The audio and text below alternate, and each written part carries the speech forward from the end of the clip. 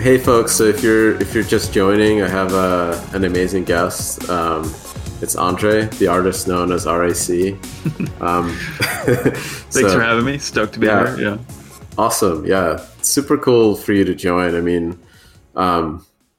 I'd love to kind of like just hear your story of how you got into crypto and like computer science and programming. Yeah, for sure. So, I guess I've always been into computers, like even as a kid. It's funny because back in, I mean, I don't know what year it was, late 90s maybe, where I like begged my parents for a PlayStation, and they were like, no, here's a PC instead. And I'm like, I don't want a PC, like I want a PlayStation, you know. And you know, this is back in the day when PCs really weren't like, you know, they were gaming machines, but not really. It was like a different type of game. Anyway, so I was like pretty annoyed that I got this PC, but the more I get into it, I realized like, oh, I can like kind of take this apart and figure out how it works and install new parts and buy better parts. You know, it's like sort of like always like a work in progress type of a thing. So that got me hooked on it. And also just getting into music, you know, they were very much connected. You know, it's music production and computers kind of go hand in hand. They tend to be pretty technical. So I was just interested in computers from an early age. I started installing Linux and What was your distro? actually like I think my first was Red Hat, and then I got into, just because that was like the kind of the most prominent one at the time, and then I got into more of like Slackware. So a little more difficult for like a 13-year-old like messing around with computers, but then I started to build like these little kind of standalone boxes, like my own email server and stuff. I never really got it to work properly, but it was really fun messing around with my home network, because the place I lived in at the time, my parents' house, actually had like Ethernet through the walls. So that was like pretty fun, just to, like not even connected to the internet, just like a local kind of networking setup. Started playing with that, and yeah, that was sort of just like a very introduction to computers in general, and from there I kind of had a many years where I switched to Mac, and then kind of went back to PCs and went back and forth over the years. But I've always been interested in computers, and I have probably too many computers in my house and servers and a home lab and running kind of crazy setups. But it's like just like a fun hobby for me, and like setting up different subnets for my Wi-Fi, so when people come over, they don't have access to my LAN, like trust nobody type of thing. Honeypot SSH servers, I don't know, like just anything to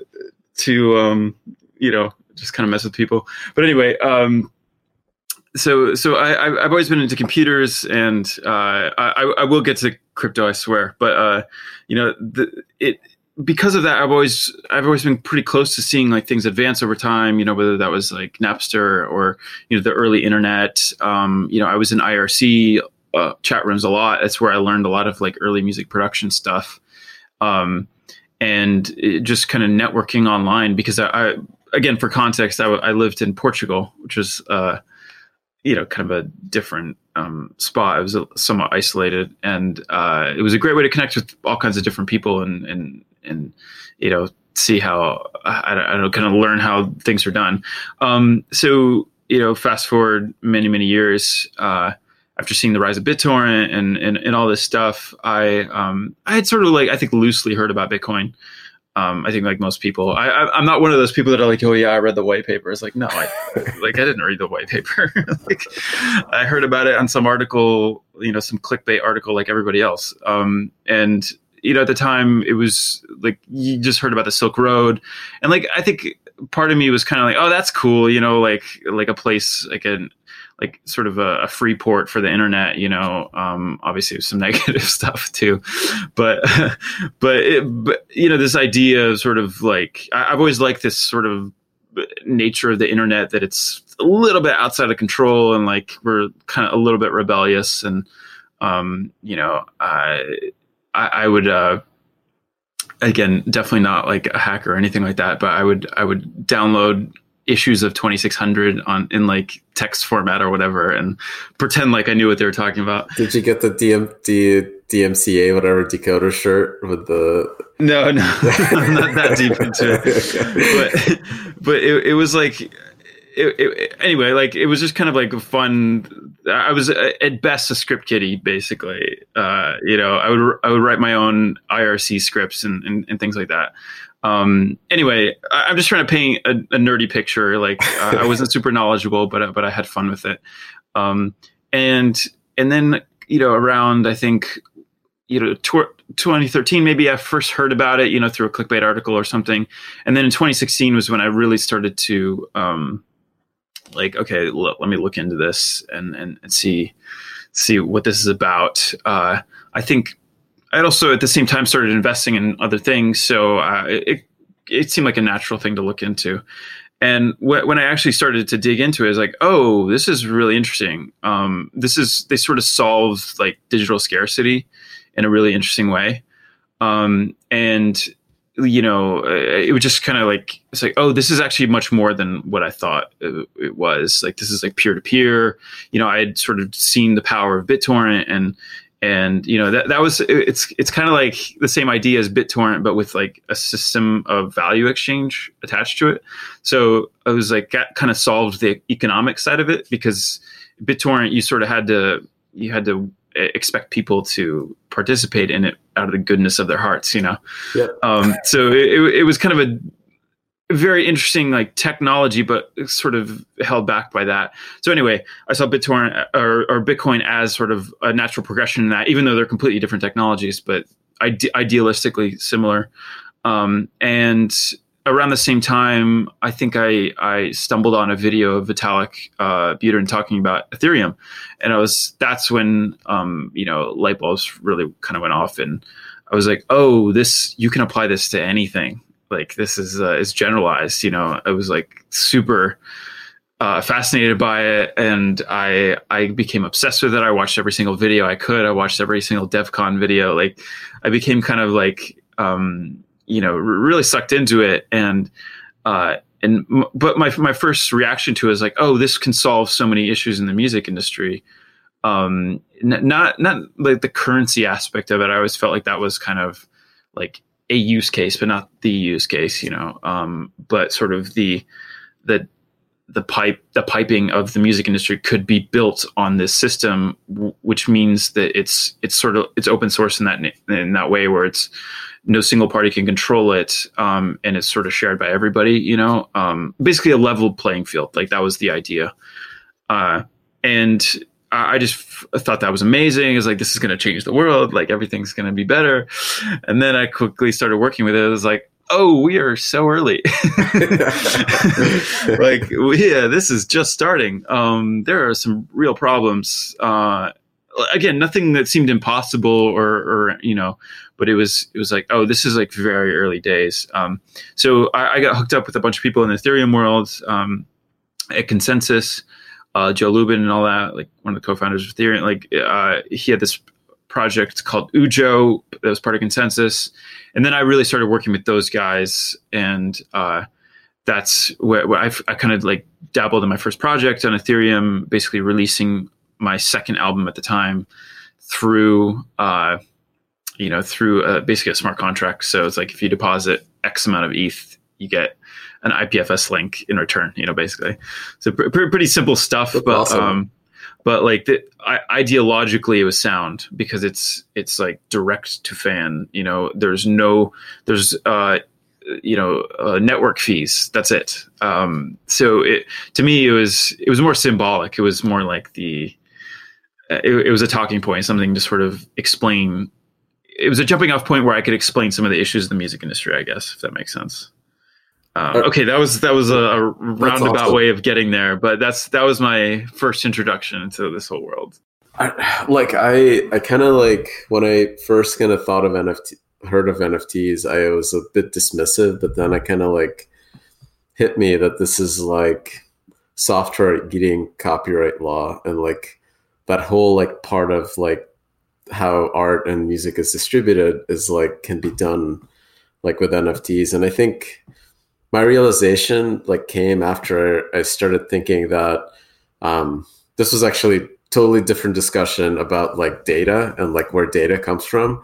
Like if we forget about all the old data, all the old music, but new music that's issued has like attached NFT to it, I think it just kind of like will be like a shelling point for like, oh, if I have the first NFT that has a pointer to this like song, I hold the copyright to it. It's obvious, right? Like, yeah. It like you don't even need to like write it into law, right? It just gonna, I think, will become that like simply from usage. It's sort of self-reinforcing. You're able to like program the terms yourself into the actual thing itself. The way that I think about NFTs is more like a container.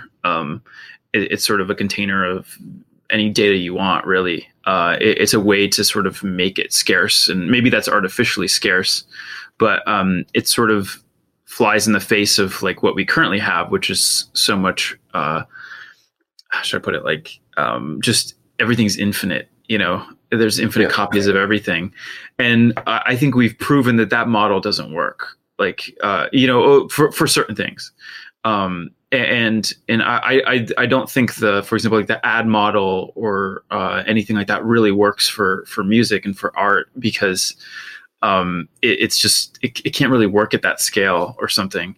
So this idea of introducing kind of a real world analog to it, which is like artificial scarcity, I think is an interesting experiment, where the data itself is technically, you can copy it infinitely, but there's sort of this intangible ownership that may be tangible through like a royalty share or something like that.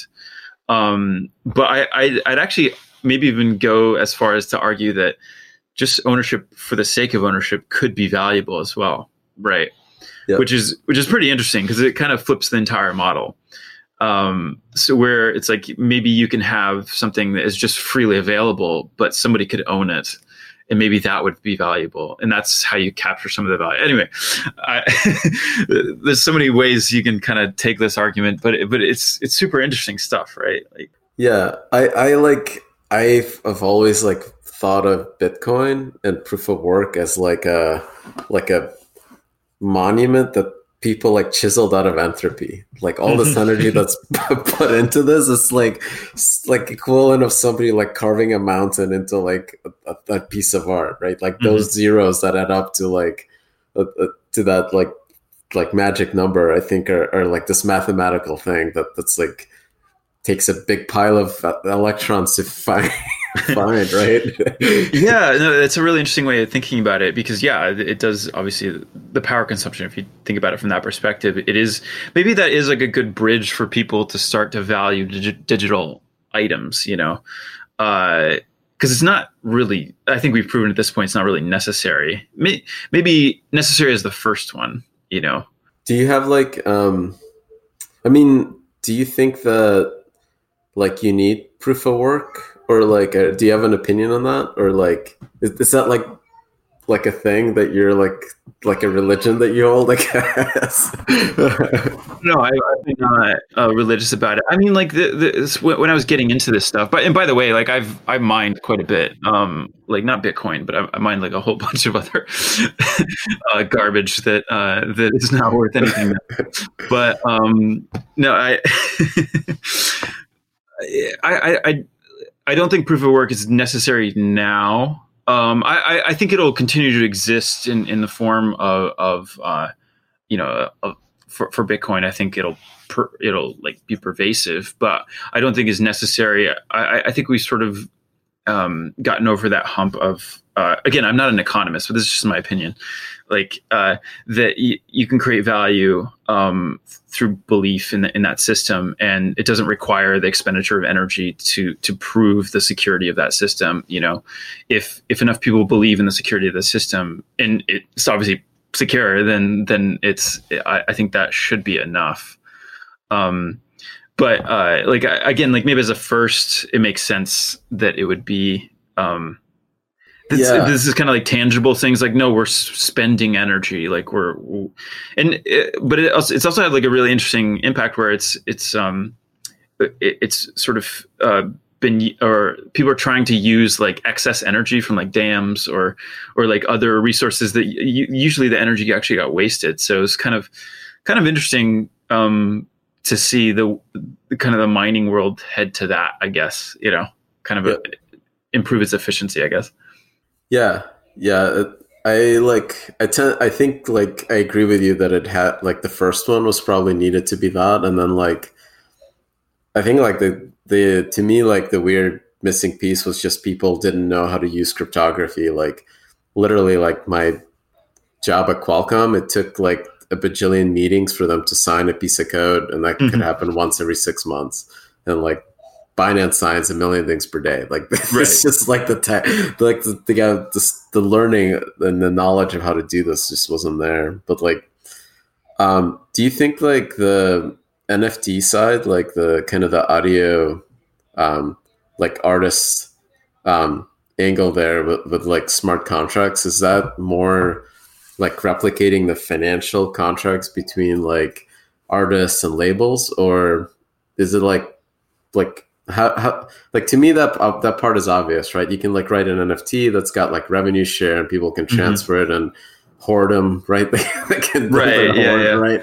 But like, is there something more there that is more like, I don't know, artist facing, or like, I don't know, like one favorite thing of mine was that like Trent Reznor released this like mini discs of his samples, so you could just kind of like play around with.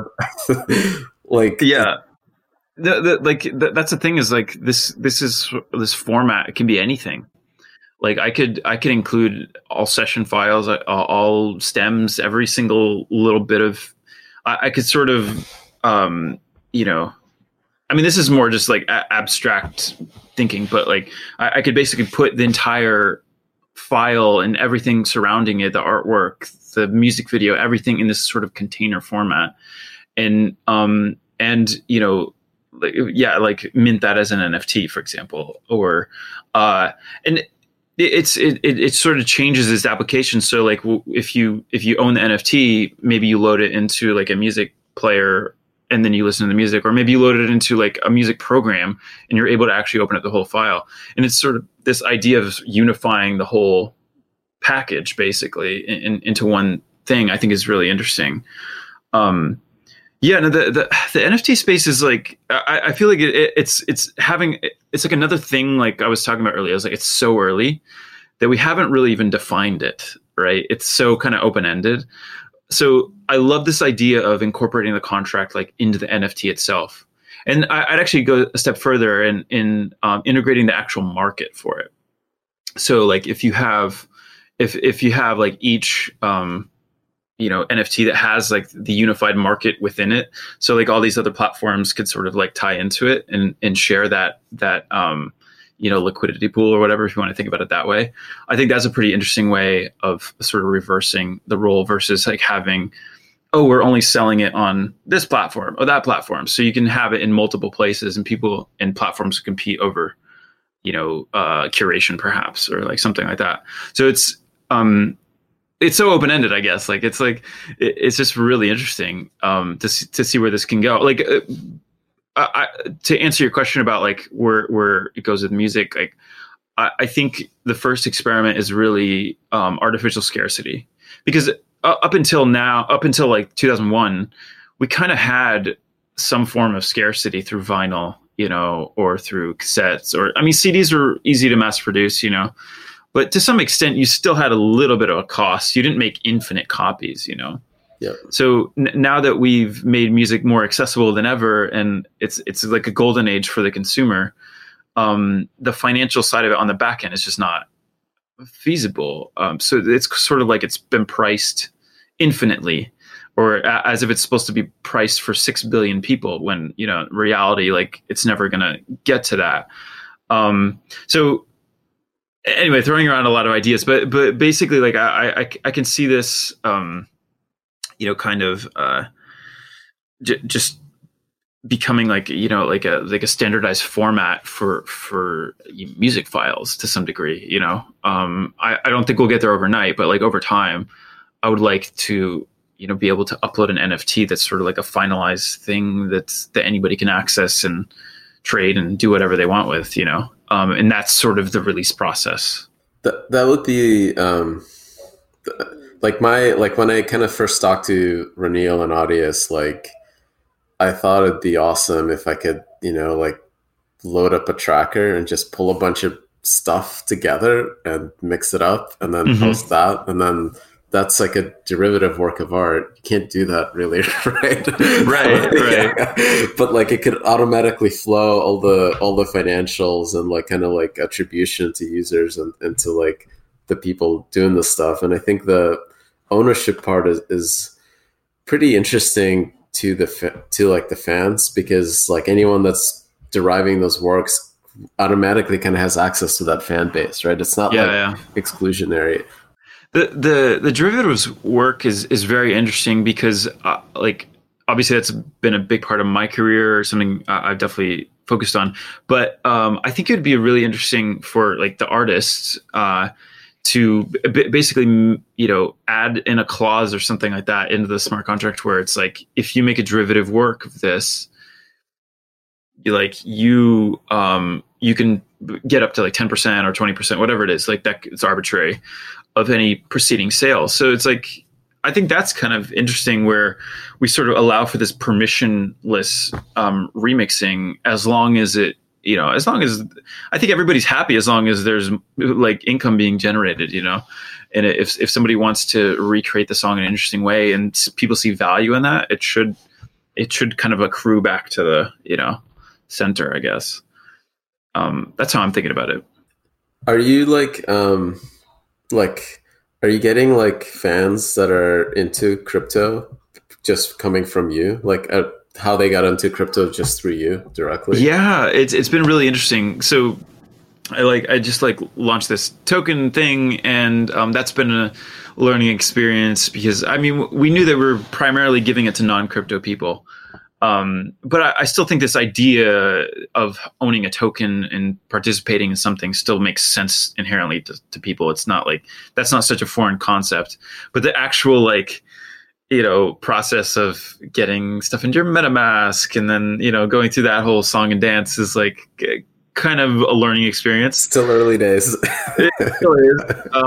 I feel like once you're in it, it's not too bad, but it's that first step. We noticed this in 2017. It was like, I think I kind of joked about it and said it was like 36 steps, to wire money into Coinbase, and then buy Ether, and then transfer to whatever, and and do this and that, and then finally interact with the contracts. But it's it's come a long ways, but it's still kind of a learning experience. Although I felt very supported by the crypto community at large. I'm coming at it from more of a perspective, like I want to experiment with this stuff. I want to try different things.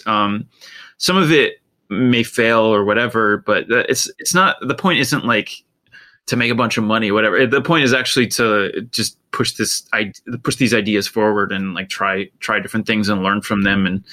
And so maybe the next person that tries it doesn't make the same mistake or something. And I've already, I think, avoided a lot of mistakes that were made by people that tried different things before me. So it's all kind of part of the process, I think.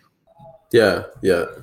I think like the experimentation side but this stuff is like fairly like risk free for the most part, unless you like launch a token with like with a bad contract that people just ignore and like buy. Right. Outside of like the horrible bugs that we see, like I think it's fairly risk free, and like I think it's fun. Like this is cool. Like it is.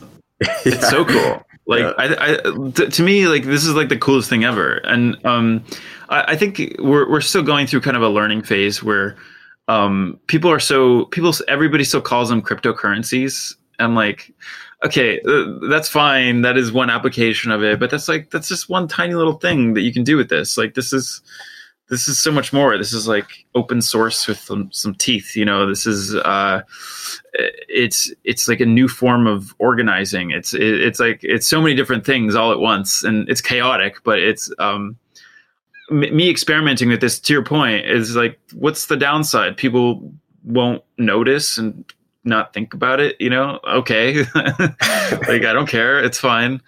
I'd rather fail than than not do it. So to me, this stuff is super obvious. Like you just gotta try it and see what happens. And there's some advantages to being first mover too. So why not? Yeah, for sure. I think there's still like I remember like I used to like build Gentoo systems. That was my distro. Yeah. And there were people that would like spend their free time trying to rewrite like NVIDIA drivers. They would like, like, who are these people? Like, it's awesome that you would like be that involved into a hobby that you would just kind of try to do something super hard and like accomplish it. It still feels like that a bit with crypto. Like it's definitely like a ton of hard work. Yeah, but it's really interesting because you get those people that are sort of just passionate about a problem, but then you add this sort of maybe a mechanism of some sort of earning something from it. It's like now you potentially have the option of owning a piece of like the infrastructure of the internet. Like this is like deep stuff. I mean, imagining, not to say this would be a good thing, but like imagining owning a piece of HTTPS or like, like some part of that mechanism, even if it's like a governance thing. I don't know. Like it's like, it sort of goes beyond any kind of thing that we really have. We can't really compare it to many things. And just that the way that it connects people and sort of aligns people in like working on a project is just super interesting. And I mean, I think we're starting to see people that are able to make a full-time living from just working on various crypto projects. I mean, I think that's pretty awesome, right? Yeah, that's really cool. There's like I heard this theory that like, the simulation would likely train itself on the data that led up to the simulation. Yeah. Oh my God. And like the systems we're building are like persistent data storage systems. So like, yeah, we're kind of setting ourselves up, aren't we? Yeah, maybe this is just this is like the algorithm and like an adversarial algorithm, like figuring out if there's any failure points of if we fail to achieve, this like, so it's like we're just one of the many simulations trying to make it happen until we find the right one that does, or maybe I don't know. Every permutation of every consensus algorithm, right, to see which one actually works. Right. We're kind of seeing it play out. Yeah. Oh my God, I hadn't thought about that. But now it just got existential. But I thought like out of this like DeFi boom, one of the coolest things was this like governance side, because I think like I remember when like Facebook took off, and they kind of nailed like their growth strategy, like the boring stuff that's super lame about them. They were really good at it. And now we have this like $1 trillion company that nobody in the 90s predicted would be a thing. Like there were 6 degrees and you kind of poke around the internet. And then like, I think governance tokens have this kind of, I think, potential. Like if you can get like 100 million people organized around like this automatic weird voting decision-making thing, that's kind of absurd, like absurdly powerful.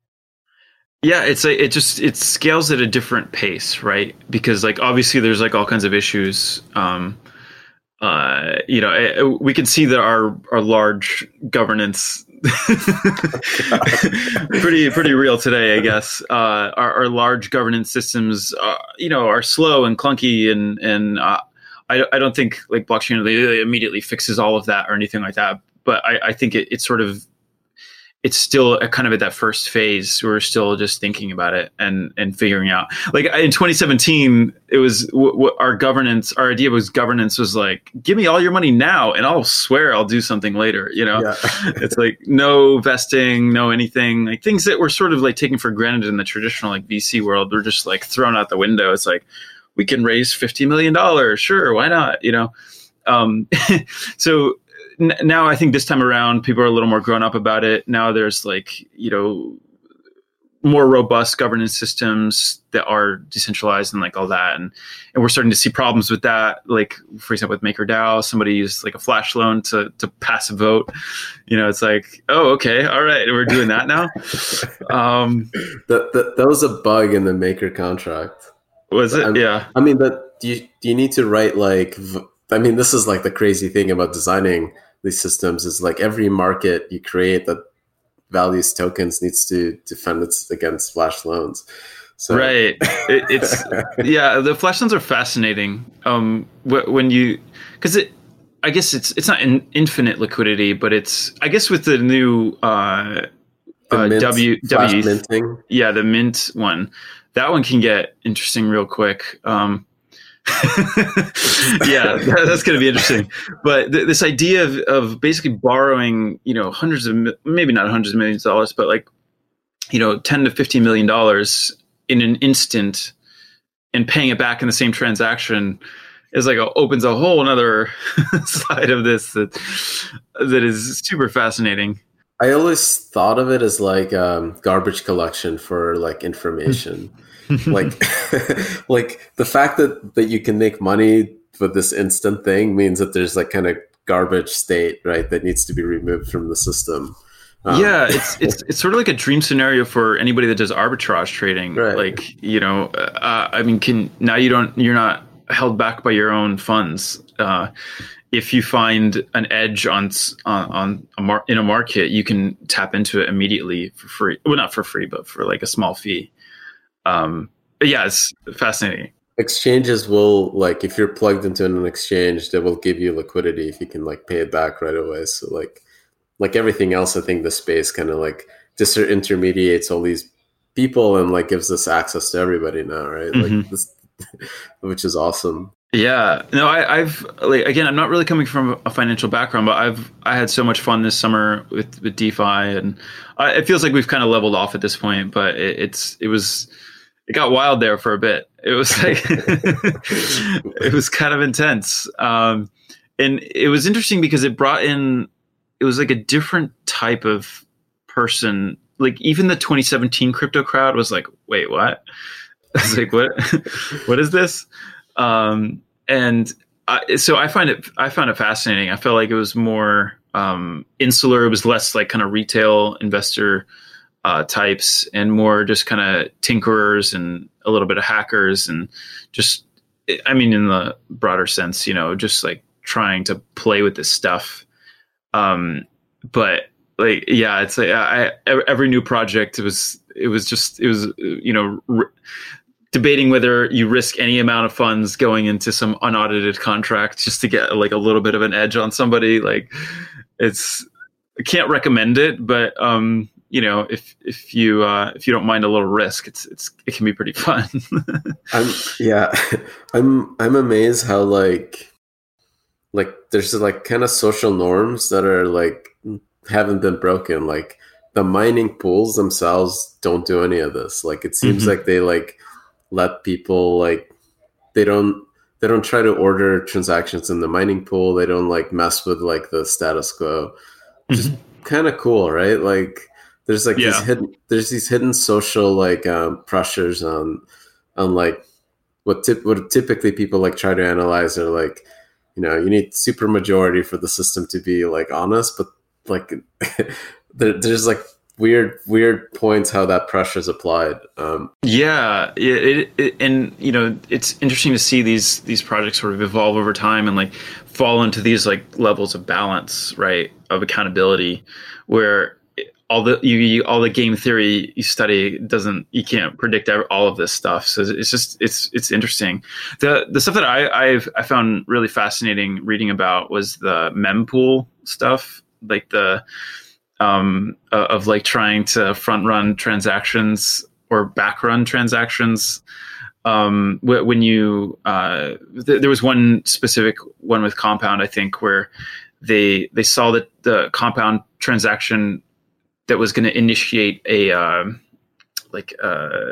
something that needed to be I'm like spacing out on the term right now, but one of the loans was going to be delinquent basically, and they had and that transaction was going out, and they were trying to there's all these competing algorithms to try to time the next one just to get the reward. So this is all happening and nobody's really aware of it. And, you just send your transaction, you don't even care about it. But like all this, these giant battles are being fought, like, but, beneath it and under a different layer. I don't know. I find it fascinating. It's super interesting. Yeah. This is like kind of like those early days, like 2600 days where people, like, the adoption of the internet was like in still like hacker land, but it was kind of, people were aware of it at that point, right? Like, I think that's what made it interesting to the hackers, because you now like kind of have normal people using this, but you kind of have a superpower. You like understand the tech, right? Like, yeah. You have the yellow book, right? On this. I used to have this. It was this, like, I had a couple of applications that, again, this is the dial-up days, where basically you could flood somebody's network, because again, with an IRC, like you could see everybody's IP address. So, you could basically like knock somebody offline if they were being annoying or something like that, through just like, flooding their network. Or if you had a couple of friends, you could time it. So like to definitely make sure they couldn't get back online. Anyways, like it was sort of this like combative, people would send like Trojans to each other and like try to, I don't know. It's like I just wrote this little application. Check it out. It's like backdoor access, Isn't that way cooler than like asking the mods to ban somebody? Like, yeah. It was way more fun, to be honest. But I mean, obviously that doesn't scale, but it was just this. I think that the point maybe we're trying to make is like, this feels like that time, right? This feels like still early days, where there's everything. There's scams, there's like shit projects, but there's also like amazing, groundbreaking stuff all at the same time.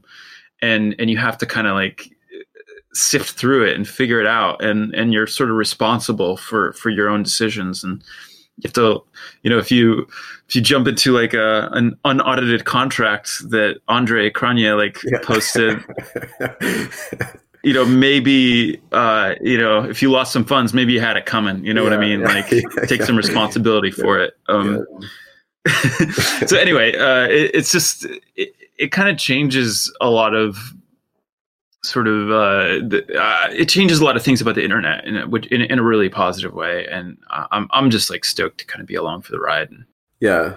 Same here, honestly. Like, I think it's just like, I kind of got infected. Like, I felt like my brain was infected with the idea of like building this stuff, and I can't imagine what else I'd be working on. Yeah. Yeah, I know. It's like, I feel like a lot of people will have that experience. It's like when they first, it's like when you sort of see the potential of it, it's hard to look at anything else really, because it's just that kind of, it's not going to happen overnight, but it's just that big of a deal. And I would be so surprised if this didn't amount to anything. Like I just, maybe I have this sort of like blind faith that it will succeed, but in some form or another, I feel like these ideas will permeate. Yeah, for sure. Yeah, I kind of think we're past that point of like questioning that. It's almost like the boring stuff, like copyright law, is like actually like probably going to succeed as well. Like, are you like, do you see like other artists like kind of be interested in this space? Like, is it kind of growing? Yeah, I think there's definitely like a good amount of people that are into this. It's kind of funny because a lot of them aren't very open about it. I think maybe because it bleeds a little bit into investing and like that. It's a different world. Like, you don't see musicians talking about stock picks or or buying Apple calls or whatever. It's so, but. Like, there's actually like a pretty good amount of people that are into this stuff, just from that perspective of, making a little bit of money on the side. But there is like a small subset of people that I think see the potential on like beyond that, and so there are a growing number of people that are into this. What I will say is a lot of people tend to pay attention when there's money being made. And like that, I noticed specifically with the NFT stuff recently. Just for context, I sold my first NFT as like a collaboration with an artist friend of mine, and it broke the record on Super Rare, which is like one of the platforms, and it was a decent amount of money, and like it basically made as much as like I think probably like 6 or 7 million plays. So it's sort of like 6 or 7 million plays, which is very hard to do. Yeah. And then you have like one NFT. So and I get a 10% royalty for life, so a lot of people kind of perked up. We're like, oh, what do you mean I don't have to like fight over pennies with Spotify? I can do this other thing that's more, more akin to like an art market, I guess. So I think people are definitely, kind of looking at that. But maybe if anything, I hope the financial side of it is just like sort of a trigger that the people, once they realize the technology behind it, is like, oh, this is awesome. Like, this is really cool. Because I think once you get through the technical jargon, I think the ideas are pretty like sound and easy to understand, Yeah. My friends actually like mentioned crypto to me. That had nothing to do with crypto through you. They're like, oh, is this what you do? like yeah. I mean, it's again, I still think people are still caught up with this idea of currency as being like the only thing. It's like, oh, well, I don't, is it fake money or whatever? It's like, well, what are you talking about? Like, this is like so much more than that. Like, in fact, like I'm kind of annoying about it, but I make a point to, if somebody says currency, I do try to correct people, because like I'm trying to get over this idea of a singular use case, but yeah, no, there's a lot of people getting into NFTs specifically. And, I think in my own experience with my token, just onboarding people into this system, like once they have, like a MetaMask wallet, and they have a little bit of Ether, and they have these tokens, and now they're able to access these portals and do different things, and that they're like, oh, this is cool. Like there's a lot to this. I think once you get over that first hump, it's like pretty smooth sailing from there. I didn't realize that there's kind of a totally different business model, like that you mentioned. Like it's more like an art market that you can actually like take this, music, which is, I guess, royalty based, and change it into like, hey, I painted this. Yeah, it's like there's only one, Yeah. And it's like, yes, more people can technically access the art, but there is something that's valuable in the ownership of it. And that's not for everybody. Not everybody is in the market for for digital art, but not everybody's in the market for like a sculpture, or something abstract like that. So I don't think it's the answer to everything, but it is a pretty interesting model. I mean, we saw Wu-Tang do that a couple of years ago with Shkreli, and obviously him being involved didn't help the cause, but I think the idea is very interesting. We've sort of been ingrained. Again, I'm not really making the argument against this, but we've sort of been ingrained with this concept that music should be widely distributed to the maximum amount of people. And I don't disagree, but I question why we came to that conclusion. It's like, why is that? Shouldn't it be my choice as an artist? Shouldn't I have the choice of like how many prints or copies it should exist? I think NFT conceptually is a way to maybe achieve that. Again, I don't think that that's maybe the model for everything, but it could be a model. If I put a lot of work into a song, maybe I only want 1,000 people to own it. I don't know. Is that interesting? Maybe not. But like, I like the I have the option to do so. I think that's cool. Yeah, I agree with you. I think that's kind of like a totally cool idea. Like, it's like, I don't know, part of the metaverse. There's this like Tim Sweeney, if I pronounce his name correctly, like the CEO of Epic. He like had this long podcast on like what it takes to build a metaverse, and one of those things was like we need like digital scarcity and like Hmm. a way to track items and kind of mint them. Um, So are we getting blockchain on Fortnite? That would be the day. yeah, yeah, Yeah. it's like, yeah, that would be cool. Like that would be a fun thing to build. Yeah, it would be a great introduction. I think I've always felt like gaming to some extent would be a great introduction to this stuff for a large people that are not like typically crypto natives. I mean, even in like, CS:GO or like other types of games, I mean, it's common to have scarce digital items, this isn't like a foreign concept, it just happens to be all centralized. Yeah, So, yeah. they whatever they want to control that, so you don't get 12-year-olds gambling. But it's it's a pretty interesting idea. Yeah. I mean, I sold. I had like an EverQuest character that I sold when Nice. when I got to college, which was pretty cool. And like I used to buy, like I played Ultima Online, like that was my game in the Yeah, yeah. 90s. And used to buy gold and stuff. That was like, that felt like a different world. Like you could actually like interact in a different universe for a bit. Um, Hmm. I and played. My game was Anarchy Online. That's the one I oh, played a awesome. lot.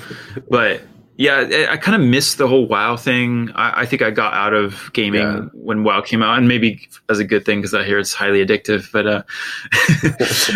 no, I loved that. I loved, like, I had like a guild, and like we would go on raids together. We would do all that stuff, and like I feel like I got to know them to some extent, as well as you can. It's like through a digital avatar per se, but I my brother also played it a lot, and like we played together, and he would sell his characters like on eBay for like $1,500 for like a character like fully leveled up. It's pretty good for like a kid. Uh, and yeah, I don't know. It's just like like again, there's like a whole generation. I mean, if that's my generation, like the new generation's like totally used to this stuff. It's not that foreign of a concept. Yeah, yeah. So those are like kind of weird forms of digital art too. Like, Yeah. except that they're owned by like whatever the company that runs them. But there, it's this idea of digital ownership.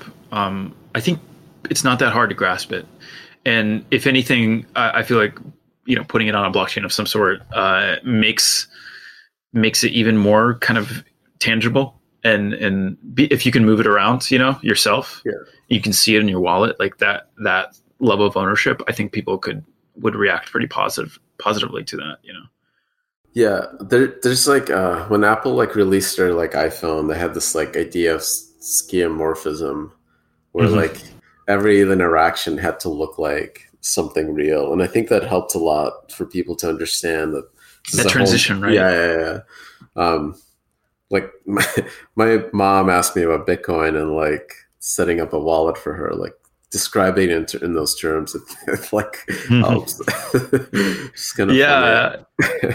Yeah, no, it is interesting. And this is maybe a slight tangent, but I've been thinking about this in the context of like the early internet. I mean, you were there, so like I've actually been thinking about this. Like, I feel like the ad model that we've been living under, the Facebook, the Google era, basically, it's been built on this idea that everything on the internet is free. And like if you think about it, that's the only real place where that happens. Like, anything in real life, is not free. You have to pay for it one Yeah, way or another. yeah, Like even if it's not direct, it's taxes. Like somebody pays for it. So like we've been paying for it through data, whatever mechanism, through our eyeballs or ad space. Like, and I feel like we're kind of moving away from that, or like we're maybe I don't know, I'm not going to make predictions, but like, in many years, we'll sort of just be used to paying for things that we use online, and we'll sort of have an expectation of quality. Like that feels like maybe a better exchange of some sort. I don't know. Yeah, I think like that and expectation, I guess, of not of privacy, and like I almost think that like it's not going to happen from like a traditional startup that, or like a company like that's doing microtransactions with you. I think it's going to come out through like governance, like self-organizing, like replacements for Google or whatever. Like this part of decentralization that kind of touches on the edges of like the content that we see and consume, and like especially like user created content. I think this is where governance can kind of turn that whole thing in its head. Like, yeah, no, it's going to be really interesting. I think we've seen sort of like waves of it. I mean, we're kind of talking about this like in 2017. That was maybe the first wave. We're going through another one now. I don't know if this will be the end state of it. Obviously, like I think we'll maybe need another wave somewhere down the line where these things really become fully robust to be able to compete with like, you know, a typical hierarchy, right? But I do think that these things scale better, like bigger. You know, if something open source got to the scale of Facebook, I think it would look very different, and it would probably be a lot more user focused. Yeah. You know, yeah. I mean, like I think it would have like 10x the value, like like and what I think is really cool is that like I don't know, some Altman wrote like that there's like, you know, if you can get like 1,000 fans to pay you $100 or something like that, like if you have that group, just 1,000 people that are making music together, that's not like 1 million people, but that is like awesome. That's like yeah. That's like a huge number of artists that are like collaborating, and like the stuff that they would produce would just be ridiculously awesome. So right, it'd be super interesting to see, because typically, I mean, maximum a unit of maybe 3 or 4 or 5, 6 people at most writing a song, you know? And not at the same time, you know? It would be really interesting to see like what a song that 1,000 people work on, you know? or just like dumping samples and remixing them and like kind of riffing off each other, right? Like, I don't know. It would be interesting. Creatively, it would be very interesting. It could go the other way though. It could be absolute garbage. Yeah. So, but I don't know. It would be a very interesting experiment, especially if you start to throw in some like generative AI stuff in there to just spice things up. You know. I saw this like death metal generated a like YouTube channel. Nice. Which I ended up listening for like a good solid hour because it had like the vocals down too. Oh wow, that's crazy. that's awesome. I'm super into that kind of thing. I've played around with a little bit of like generative systems, it's not like AI or anything like that, but it's sort of like generating ideas through randomization, basically, or if you add enough variation, set it to random, it'll just kind of jump around to different things that'll make sense musically. That was sort of my approach to it, but it's actually pretty surprising, like how easily you can get to something that's like passable. You know, it doesn't have like the nuance that a human has yet. Yeah. But it is pretty interesting. I feel like we're starting to see some of the GANs and like things like that are starting to challenge a little bit of like what can be done. But it's also going to be really interesting, like when you get when you just think about that as a tool, like if you want to make a painting or something and use like a GAN to draw a painting, and it turns it into a landscape, like maybe that's a tool that you used and it was in an intentional way, or maybe you try to break it and that becomes part of the RP. I don't know. Kind of on a tangent, but that's like I'm not like scared of technology in that sense, you know, of it like hurting art. I think we'll always sort of figure out a way. Yeah, I mean, at the end of the day, right, it's going to like be driven by humans for the most part. Right. although like this is where like I feel like blockchain like is like this idea of like people working for a protocol. Like I don't know if there's like a billion events per second happening in some system. You don't know what's going on there, right? Like it's like Right. becomes intractable, and then you're like an ant that's not aware of the anthill or like what the anthill is computing. Right.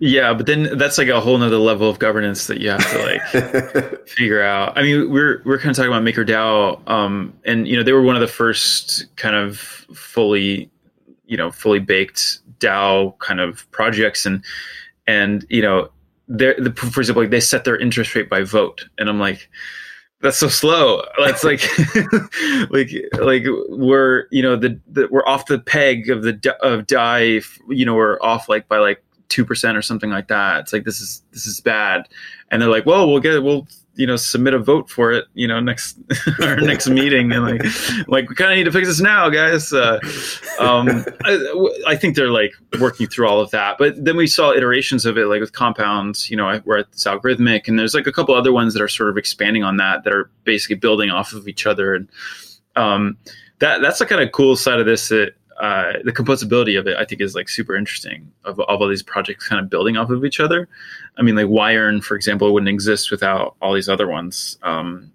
Curve and even Curve is sort of built off of Wiren in a more underlying way. It's super interesting. Yeah, the way, like the idea of a token as like this container that's kind of moving between these systems with like, they're like kind of different risk engines. Aave Compound, they have like an algorithm that's pricing risk slightly different. I think like this is what probably happens in like the real financial world, just like on paper. And yeah, it's pretty cool that we get like we can actually examine the state, and then people try to snipe that arbitrage, right?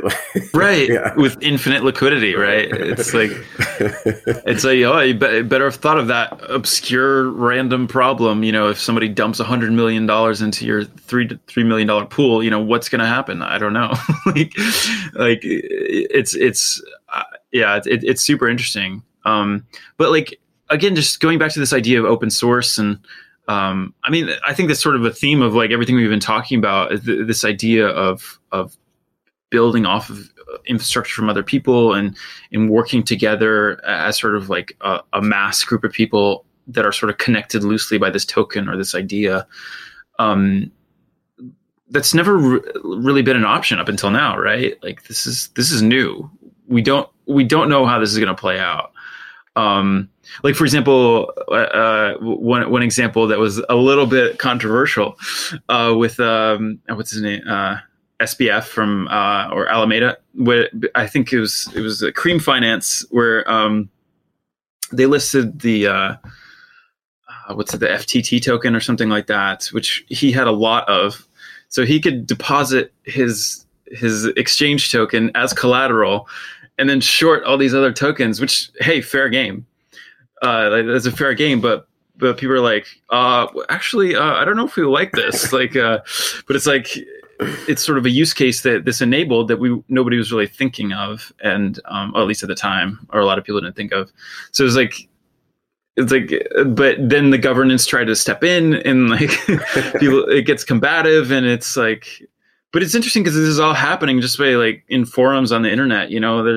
There is maybe like a team behind it, but for the most part, this is like all happening on Twitter. Yeah, you're deep into the DeFi, like the drama. Yeah, I love it. I love it.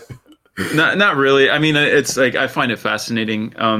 I don't participate in it. I just like I think it's never a dull day in crypto. That's for sure. I think it's part of the. I think like it's good for the space most of the time, because like it's us discovering our own bugs versus like somebody regulating them and like creating. Absolutely.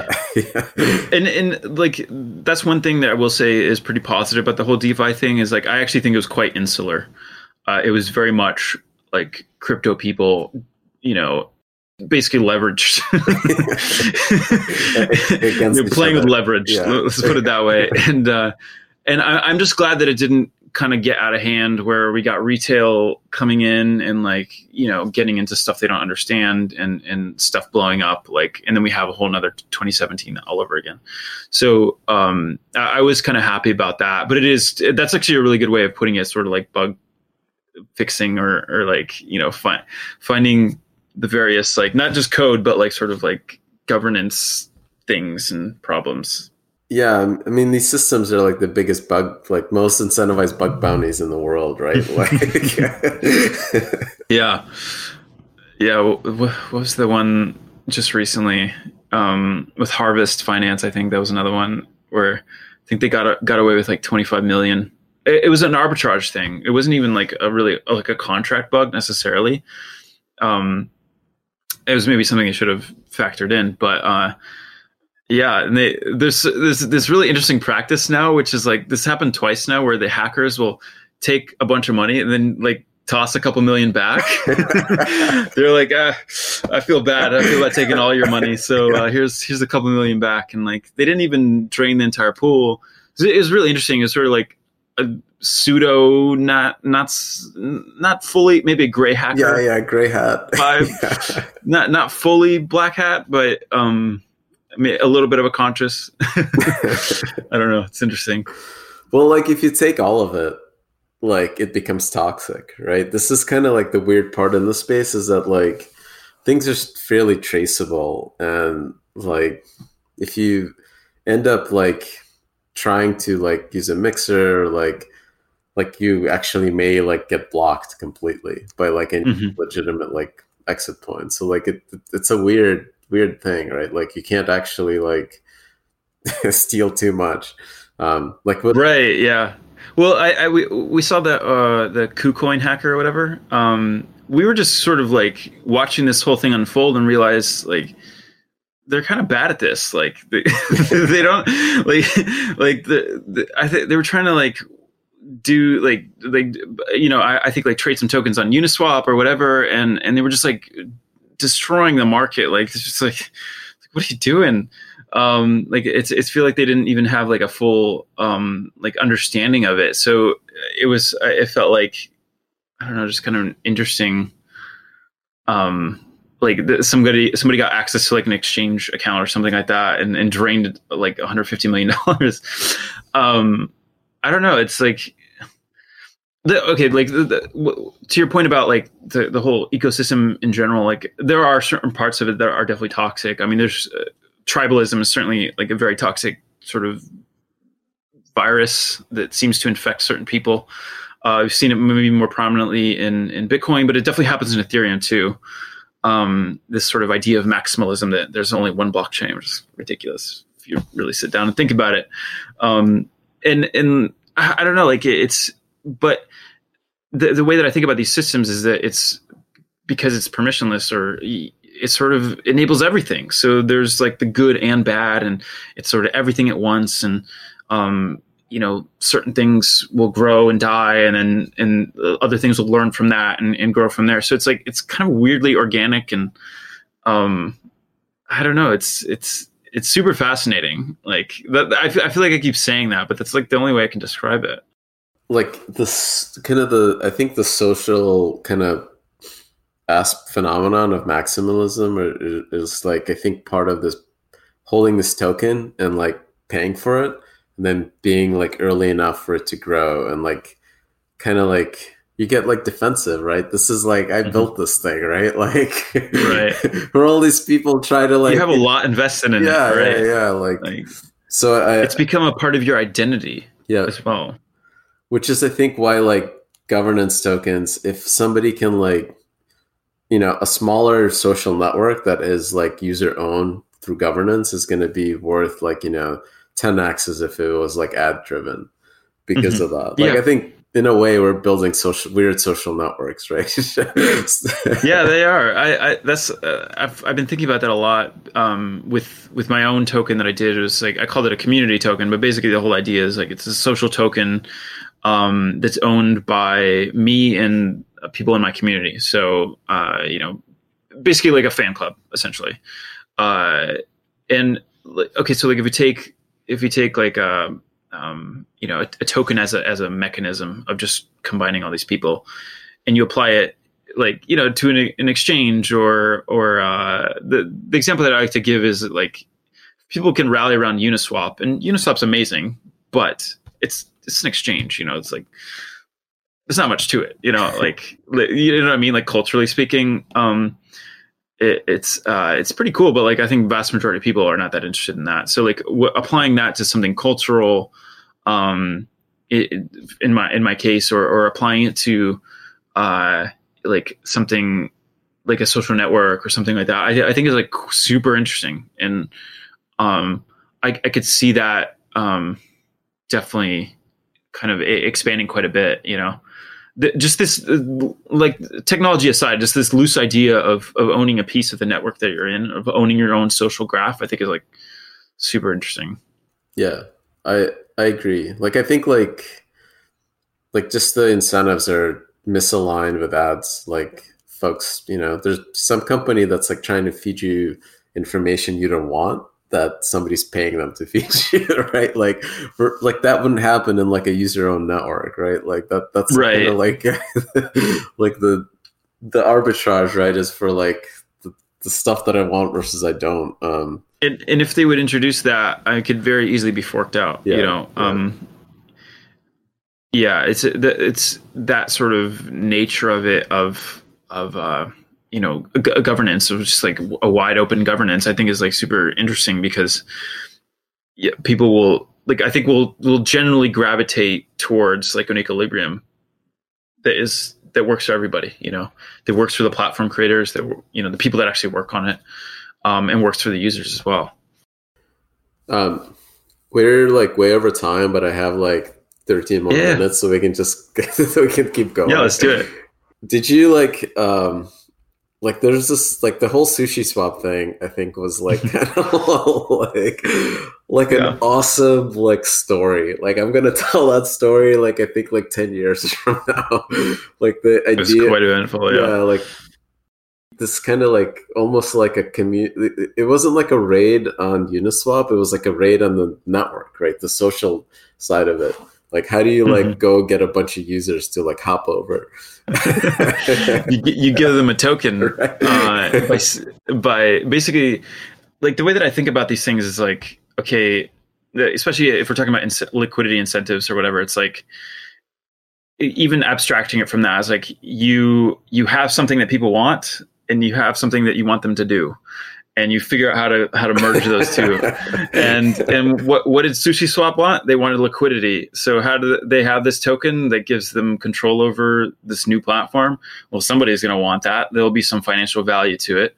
And so it's like they kind of merge both of those worlds. Like in my case, it's like, what do I want? I want people, like my fans, to be more engaged and have a piece of ownership in my community. So like, what am I'm going to actually just give them the token, just because they've already been participating. So like that was sort of my approach to it. But like we're seeing like every other model tried out. And I mean, SushiSwap is super fascinating, especially with like the founder, I guess, kind of like, sold his share, and that was very dramatic. And then, kind of, I mean, I actually think SushiSwap accelerated the launch of Uniswap of Uni. Yeah. I think that is pretty clear. I will say the Uniswap token I thought was an amazing launch and super interesting. So I'm glad they did it right, but it was like, it felt a little bit like a reaction to that, because I think they were threatened. I think at one point SushiSwap had 70% of all LP tokens or something like that. And I mean, I was right there with them, but I was like, I was one of the people that was going to take my liquidity out before it switched, because like I don't want to ride that wave. I didn't want to be a part of that story where it's like bug in the contract destroys, $1 billion. So it could have happened. Yeah. But this sort of like vampire mining or whatever, I forget what the term was, but that was like super interesting, right? Yeah. It's like, how do you bootstrap a community? And what I will say is like SushiSwap, for as much drama as they had early on, they've really sort of developed into their own thing. And like, I think it's maybe not on the level that Uniswap is, but it's very viable. And like, as we move to more sort of DEX aggregators, that type of thing, it'll be I feel like it'll sort of just become a piece of the puzzle, and people will use it if it has better rates, Yeah. That's how I'm thinking about it. I think that'll happen with like layer ones as well. Like it's going to kind of, I think, get a little bit in the background. That is how I see a lot of this stuff, actually. Like, I mean, I think you were talking about Audius. I think Audius is a great example of like abstracting that from the user. And that's not to say that like, I feel like people get into this argument. It's like, oh, this platform is this L1, whatever. Like, it's like not, it's like if you're making something that's consumer facing, it's finding the right balance of, like basically abstracting that completely from the user. So it's like indistinguishable from Web 2, but still has all the benefits of Web 3 with none of the drawbacks of Web 3, hopefully. And I feel like there's like, if we're talking about consumer grade stuff, there's plenty of room to like sort of, hide the plumbing underneath the hood, I guess. And a lot of people get caught up in that and sort of are willing to take, I guess like a shittier experience, basically. Like you were a Linux user, right? You were willing to build Blackware and use like oh, sorry. Now I use Arch, by the way. Okay. Arch is cool. Yeah. Well, what's the saying is like, how do you spot somebody, or how do you know if somebody uses Arch Linux? Is don't worry, they'll tell you. Yeah, it's like, This was like, I was a Gentoo user for like a decade.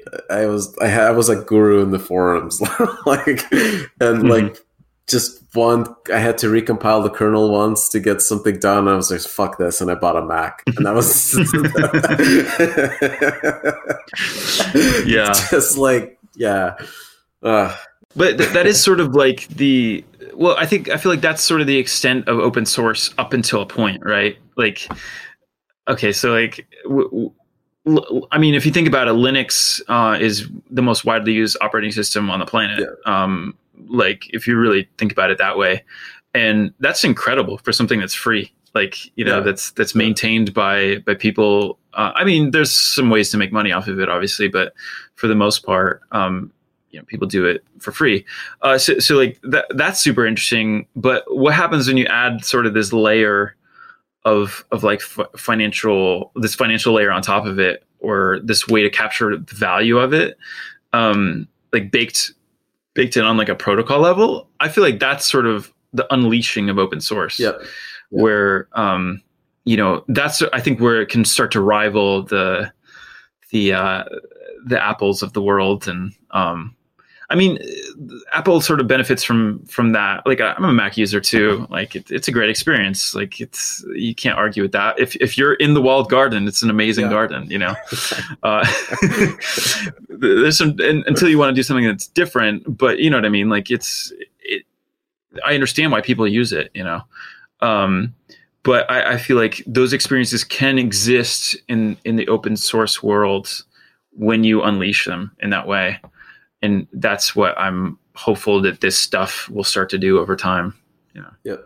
And I like, with like, just like music, I think open source is like so hard to monetize. You really need to have like, be like Linux, or like even the SQLite guys, what widest used database in the world, they make like pennies. Like how do you make money if you just wrote some library that 10,000 people use? Right. like you're creating value, right? Clearly. Yep. I mean, it's like, it's so clear, but they're not able to capture that, unfortunately. But within this new model, you could, and like, I think it'll sort of be competed away into a system that is fair. You know what I mean? Like, because if it's too rent extracting, it'll just sort of be forked away until, I really do think like over time, these things will find like a middle ground where it's like you're paying for, I keep throwing HTTPS or what, like any kind of an SMTP server, like whatever kind of server, an NTP server, sure, like whatever you want, like where those services will have like a small transaction fee of some sort, and that'll be normal and sort of baked into whatever thing you're using, you know, and then those people are able to make a living off of building those types of protocols. I mean, that's how I see it. Yeah. I think I have a live storm thing right after this. Yeah. 5 minutes. So yeah, can't be in two places, man. This was super fun. Yeah, this is great. I love getting in the weeds about this stuff. What we're really talking about here is like basically tying an NFT directly to a physical product. And I did this one thing recently where it's not a vinyl. I actually am going to do a vinyl. I'm actually doing this, what you're describing. But basically, I released a cassette tape, and it was opened up to trading for like a month or two before, so people could buy and sell the token that was representative of the cassette tape. But then at a later date, you could redeem the cassette tape, which would effectively burn the token and take it out of circulation. So, and then we would mail the tape to you. So it's not like perfectly decentralized or anything like that, but it was a way to sort of tie the token directly on redemption to like a physical product. So, it actually became the most expensive cassette tape of all time. So we beat Prince, which is like insane to me. But it's again, this idea of applying markets to limited edition goods and physical products is super interesting. And again, it's about finding the true value of these objects or products that you're making, whether that's like digital music or whether that's vinyl or whether that's a cassette tape, whatever it is. It's really what we're talking about is just like finding the value of it through a market. Hopefully that answers that.